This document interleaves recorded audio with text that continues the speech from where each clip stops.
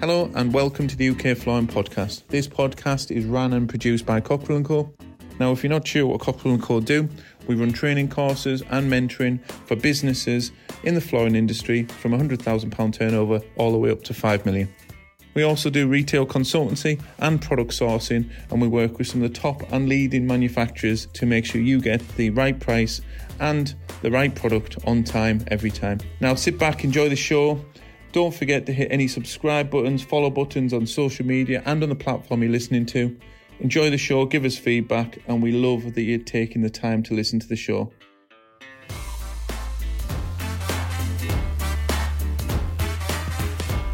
Right, James, welcome to the UK Flooring Podcast. I know you're so excited to get going on this. So first of all, putting flooring, putting all that type of stuff to one side, who's James Hagon? James Hagon is a 44-year-old father of two, husband to one, and a dog owner. Brilliant. And whereabouts in the country? We are in North Buckinghamshire, in Buckingham, just short of Bicester. Brilliant. Favourite hobbies or things to do outside of flooring? Dog walking, the usual, spending time with the family. I used to play rugby, so that was a great thing to do at the weekends and stress reliever.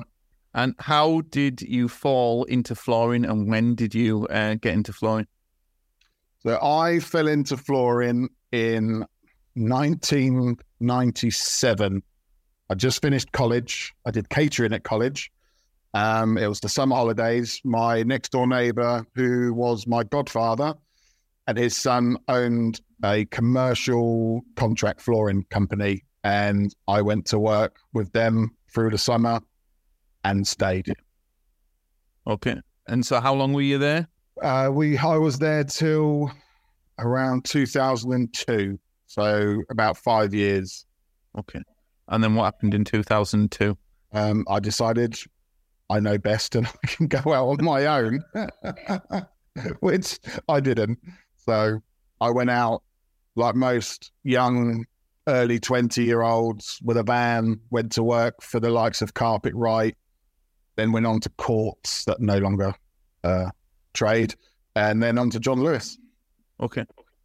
And so you were subbing for most of the time? Yeah, we subbied for those and some general contractors still in the commercial world, laying carpet tiles and outro, etc., before I decided to open my first shop in 2004, I think it was. And how did that work out? Badly. Again, young, naive, thinking I know everything. I turned a good profit around the year before, so I thought, why not open a shop? I could increase my revenue. But what I didn't know is how to run a business. I had no idea. A man in a van is easy to a certain extent. And working for other clients who are giving you the work is easy. But to open a shop, have staff, I had my brother working for me. It's a whole different minefield. And so do you close the shop and went back to subbing or? So we closed the shop. The recession hit. We did insurance work as well, and that changed the way they were producing the work out. So we lost out on some contracts. So we folded the business. And then, no, I didn't. I took some time out of flooring. I went to work in the insurance world because we had insurance contracts. So one of the guys pulled me in and I went to work with them as a technical manager, if you like, and then ended up working for Aviva Insurance and did that for about 5 years before we were all made redundant. So I decided to go back into the flooring world. I split up with my first wife, met my second wife, and she could see the passion every time I spoke about what I used to do because she didn't know I did that when she met me. So she gave me that opportunity to go out and do it again. Were you walking into restaurants like on those first dates saying, have you seen the flooring in here? So we all look down. Wherever we go. It's the first thing we do. So yeah, and pointing at the houses and the. I've done that one. I've done work in that one. Yeah, we've all done it, and we still do it. Yeah. So, love it. So, what's the landscape look like now? What's how's this year been, and what do you think next year is going to look like for you guys? So, yeah, this year's been great. It's been a really busy year. Still is. Year on year, we're increasing our turnover, increasing our staff. There was one, now there's 4. We got our first warehouse, which we'll have the keys to just over the Christmas period, beginning of January, which we hope to then open an appointment-only showroom in that warehouse that has a mezzanine floor built and designed for it. So why not? And then we can open up some more accounts and stuff. But yeah, next year looks just as good as this year so far. Okay. And why do you think you wanting to get that sort of? I mean, apart from getting the accounts, which some will only open when you've got bricks and mortar, which I think we've touched on in the podcast before. Apart from that, why a second time? Why a second time bricks and mortar? Yeah. I've learned a lot from 20 years ago of running a business and taking slow steps instead of trying to run before you can walk. It's taken me 7 years to get to this decision, and it's the next step. Most of my work is insurance, so we don't really depend on the domestic side, but it's a nice thing to have.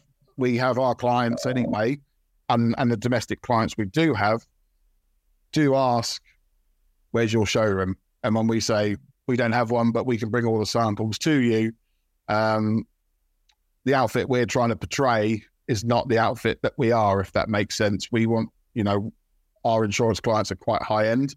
So to turn up in a van, it's all sign written and looks lovely. But digging out samples that have been dragged around and sliding around in the back of the van is not as nice as if they say, well, just come into our showroom and have a look. Yeah. And since you've been in the flooring industry as a whole, what do you think the biggest challenge you faced, apart from having to, aesthetically learn the hard way, but what do you think outside of your control has hindered that, and what's the biggest issue with it? My biggest issue in our world is accounts. And it's a bizarre one because you can't have a certain account with someone because matey down the road has a shop and he has an account. And I get that you spend X amount on stands and stuff. But when you're in the insurance world, you're kind of in the middle between commercial and domestic. So my biggest thing is accounts.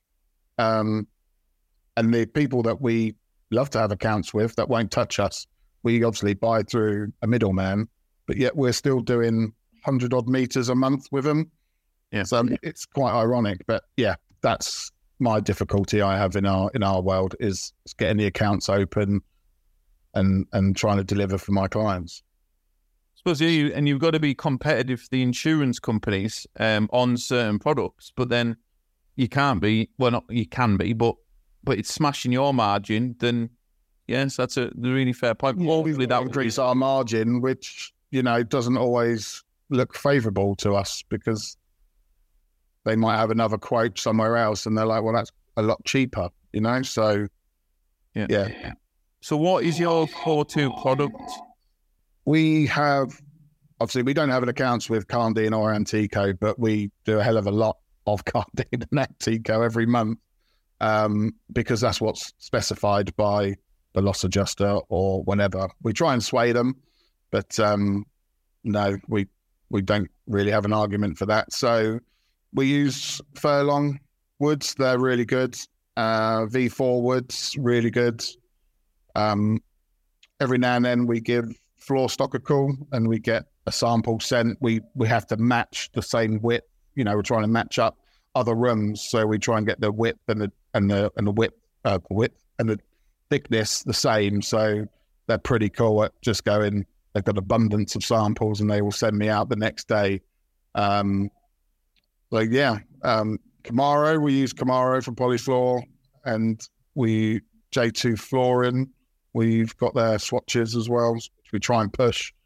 And then, without giving your secrets away, because obviously I know you were in the insurance industry before, if someone was listening to the podcast and thought, I've done a few insurance jobs, but how are you getting in? Again, without telling the secrets, within reason, how have you got in front of the right people in the insurance companies to get consistent work and good quality work from insurance companies? That's a difficult one because I was in the industry, and one of the contractors was the contractor I gave work to. So I already had a relationship built up with them, and them using me as trust, and it's just worked over the last few years. But it's a very ancestral business industry, because again, I'm going from one company to another because that contracts manager or project manager I've known for 10 years. And he just swaps businesses. So I build my business up based on him because I'm still with his old business, but then he moves off to another company and then wants to use me again. So now I've got a new client as well as my old client. So I don't know how to answer your question is I don't know, because these are guys I've known for 10 years plus. Well, I think the answer to the question is relationships. Yeah, I've had a relationship. There's the same guys, and they're very close friends of mine now. So, but I never knocked on anyone's door and said, "Can I come and work for you?" That was never. It's always been, "I see you're back in the flooring world. Do you want to take on some more work?" So it's down to your network. I think that's massively powerful. It is, yeah. Love that. Once you're in, kind of thing. It does help. Yeah. Yeah, I mean, again, I've had the same insurance broker, I think, for 15 years, and I've had many people, pitch me and ask me and this, that, and the other. But again, they were at a certain big, I think they were Aviva to start with, and then they went on their own.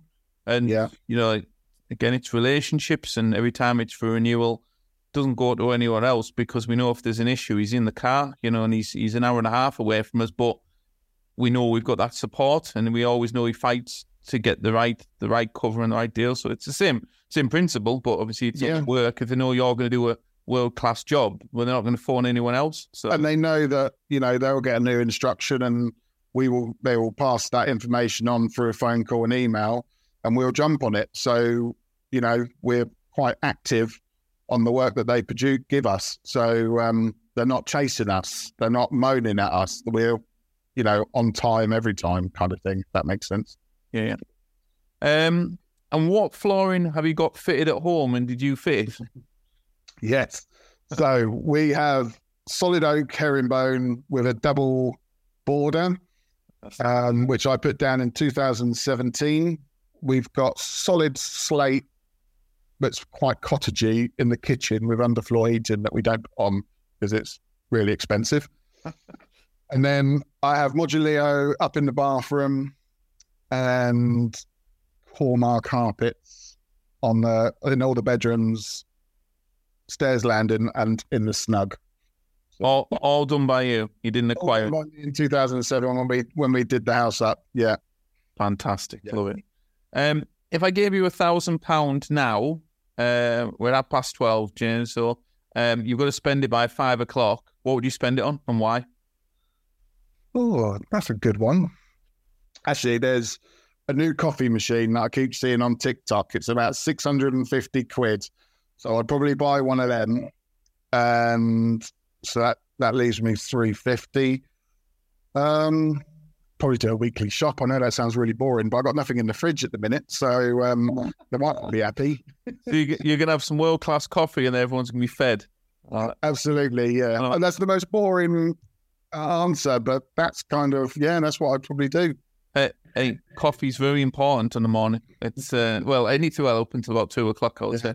What makes the coffee machine? Is it any sort of special thing, or is it Is it what attracted you? It just looks a bit fancy pants. It's got like, I'm sure loads of people have seen it if they're on TikTok, but it grinds its own beans. And it's got a little milk section that warms it up and froths it and stuff for you. I mean, I've got one already, but it's... you want two? Its own beans. What's it called? Just so I'm going to look this up now. Oh, no, I think it's made by Philips, I think. So the Philips is 650 quid. It looks really good. Right, I'm going to look this up because I love a bit of coffee. I'll send you the link. Please do. So if you could employ anyone in the business, dead or alive, who would it be and why?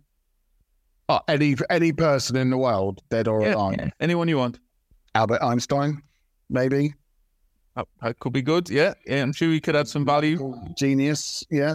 He could open an account for you.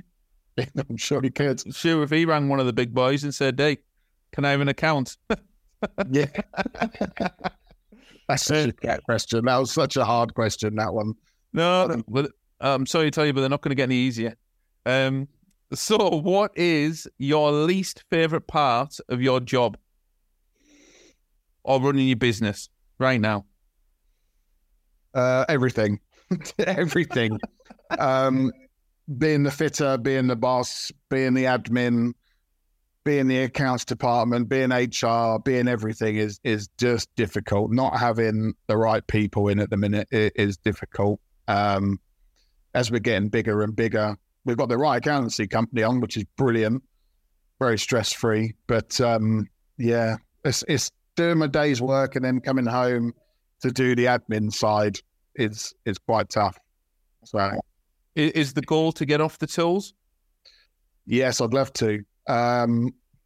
2 years. I've given myself 2 years. If that happens, great. If it doesn't, it's not the end of the world. I'd still like to be on the tools part-time anyway. But yeah, as the business grows and we take on more clients and staff, which is really hard to get hold of, yeah, I'd love to just run the business as an operations director or whatever and build the business up as much as I can and run it. One thing that's worked for me significantly, rather than leaving it open-ended, set a date of when you'll be off the tools. Again, it's not to put you under pressure.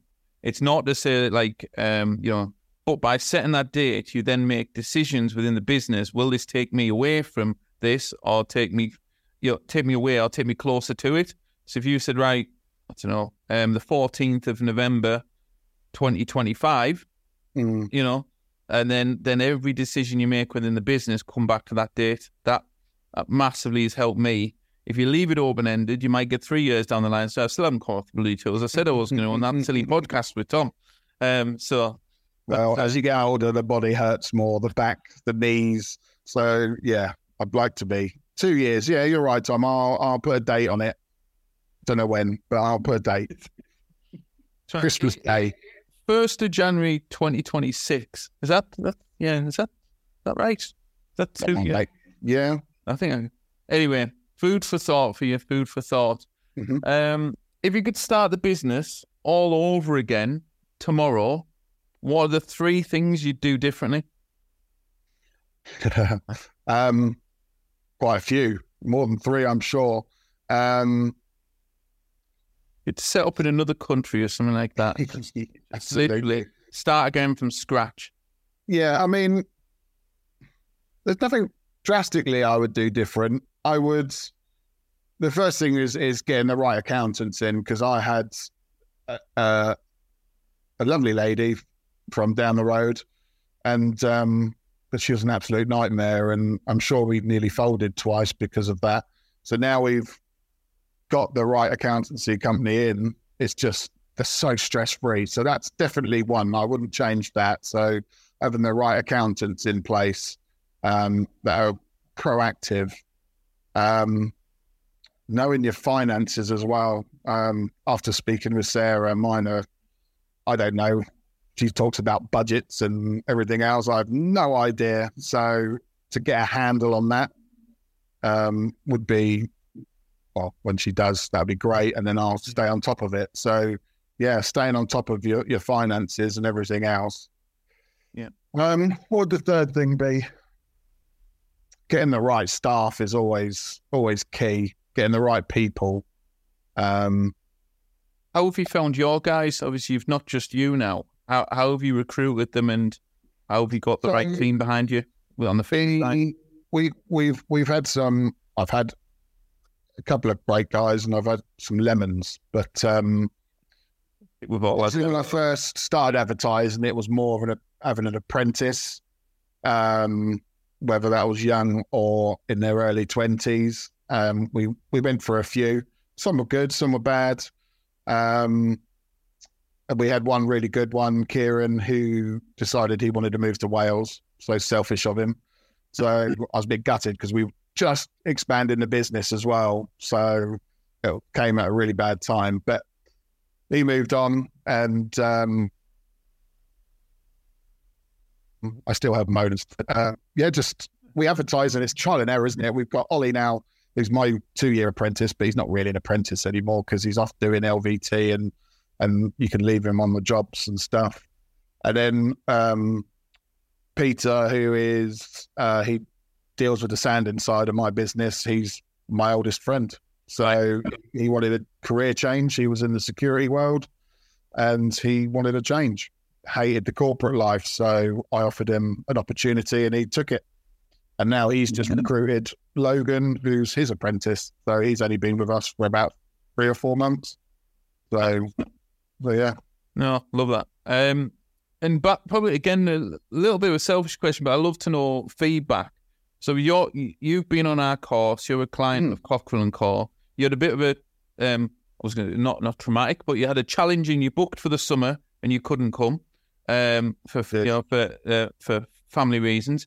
Then you jumped this next course that came along. You were there. Yeah. For someone that's listens to the podcast, never been on Floor and Freedom, what would be your straight and honest? I'm not looking for you to blow smoke, but what attracted you to come on the course, and then why would someone bother driving to Darlington and sit listening to me and Sarah for 2 days? The hospitality is amazing. So for me, it was always you came at the right time. I can't remember how I found you, probably through Instagram, Facebook, the amount of marketing you guys do. But my wife always said to me, I needed a mentor. I needed someone to make that next step. And who do I speak to? Do I speak to another shop that I do some work for, or do I, who? There was just that. Kieran calls me and I help him on the technical side with screeds, primers and all that. But I had no one to mentor me and to guide me and help me think about making that next step, or to be able to talk to. I joined network groups, the BNIs of this world and stuff, looking for the answer, but they just weren't there. They were generic. And then we saw you, and then I showed my wife, and she was like, you need to go on that course. And then I had a great opportunity to go to Germany with KHR for the flying sand through the Lager factory and stuff. And I met Ben, can I say that? Yeah. Ben from Black Duck Flooring. And I mentioned that I was going on your course in July, and he'd been on your course, and he spoke very highly of it, which was great because I was still a bit worried. I'm going on another networking course, and, is it just going to be a waste of time and money and stuff like that? But he sang your praises, and you've helped him. So that helped me immensely. So that was it. I went on the course. I paid for the course, and I think I paid for the private dinner as well the night before.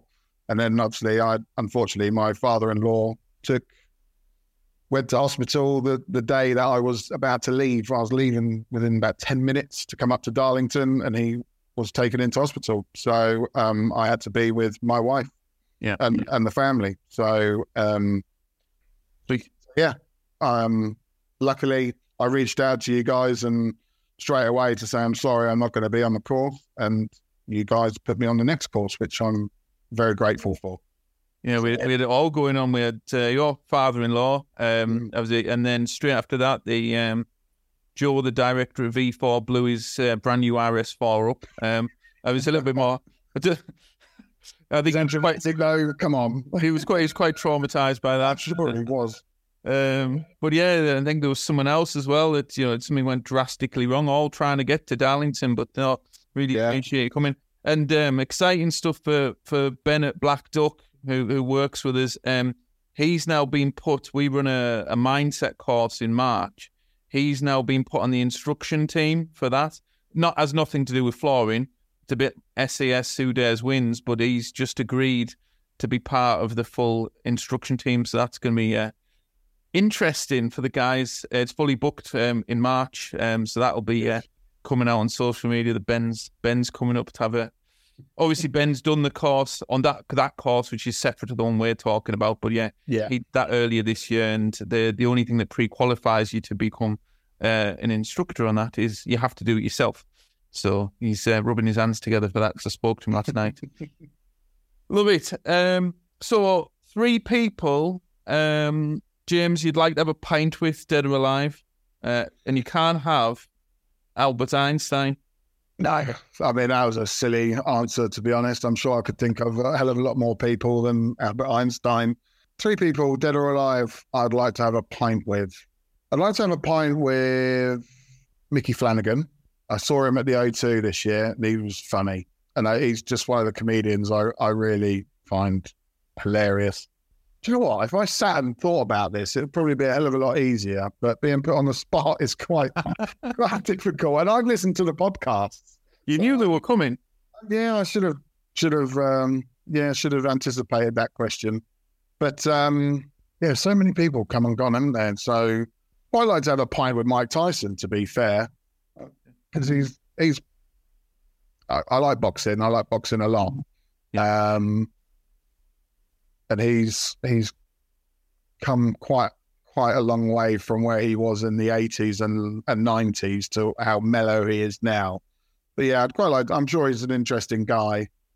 And then my last one will probably be a rugby player, probably Johnny Wilkinson or Loris Dallaglio or Martin Johnson, one of those old World Cup winners from 2003. I'd probably have a pint with them. Love it. And do you think Mike Tyson will ever fight John Fury? No. No, it's not good. Hurt their hips. It's starting to get a bit out of control. All these, I'm not like an absolute diehard boxing fan, but I do like it. But there seems to be all of YouTube and this and that. I don't know if they class them as proper boxers, but I don't class them as proper boxers. No, it's. But I'm a fan of Tyson Fury. I think he's. I like Tyson Fury. I think he's a bit more mouth, really. Sometimes I think he on social media and stuff. But I'm sure he's a really nice guy. I follow him on the boxing. I hope he always wins. So no one stopped him yet. That's the thing. So it's not yet. Not yet. No one does. So it'll come. And how do you, with still being on the tools, James, and being the marketing department, being the sales department, etc. How do you start your day to get the best out of you and your team? Apart from excellent coffee, going in grumpy. I don't really. I don't really have a thing. Obviously, I get up. I walk the dog in the dark around the fields.